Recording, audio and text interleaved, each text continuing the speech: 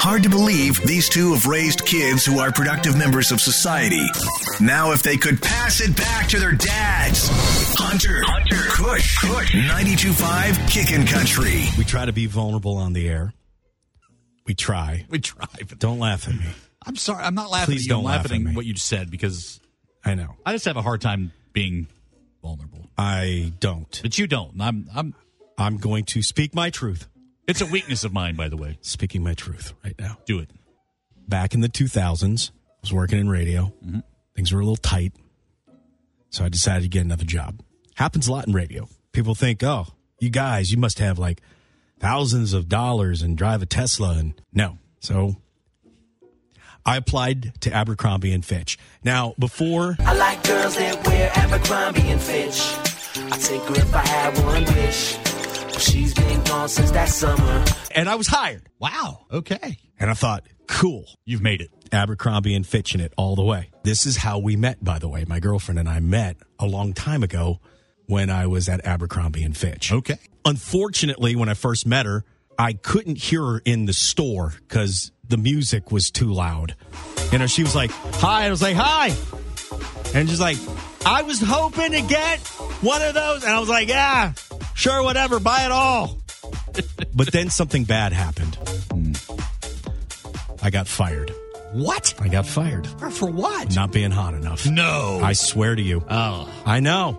And it hurt me and it scarred me to this day. You know how I don't like taking pictures? Yes. That's why. Wow. All stems back to one thing. I was a model for Abercrombie & Fitch for all of about 25 days. Wow, I've seen young pictures of you. I know. You were pretty good looking. I was, yeah. I mean, this was when I dude. was working out more and I had the abs and everything. Right. And the next thing they pulled me in and they said, listen, we're going to have to let you go. And I was like, but for why? Yeah. I'm on the radio, man. They're like, yeah, but you're on the radio. Yeah.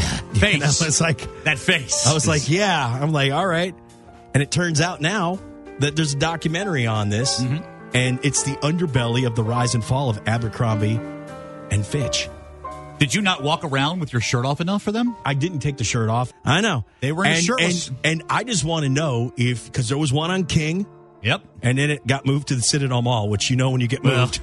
That's kind of like old people moving to Boca. Yeah, it's ticking. The clock is ticking. Yeah, it is. Yeah. And Abercrombie & Fitch is no more, but it was a very exclusive brand. They actually excluded people on from purpose. it.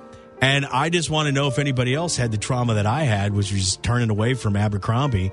Not that I was, a biscuit or anything, but you could stop me up with some gravy back in the day. And, Sure. And this whole show gets into the underbelly of it, Kush. It does. You would be too big, by the way. You think? Oh, Abercrombie never fit you, man.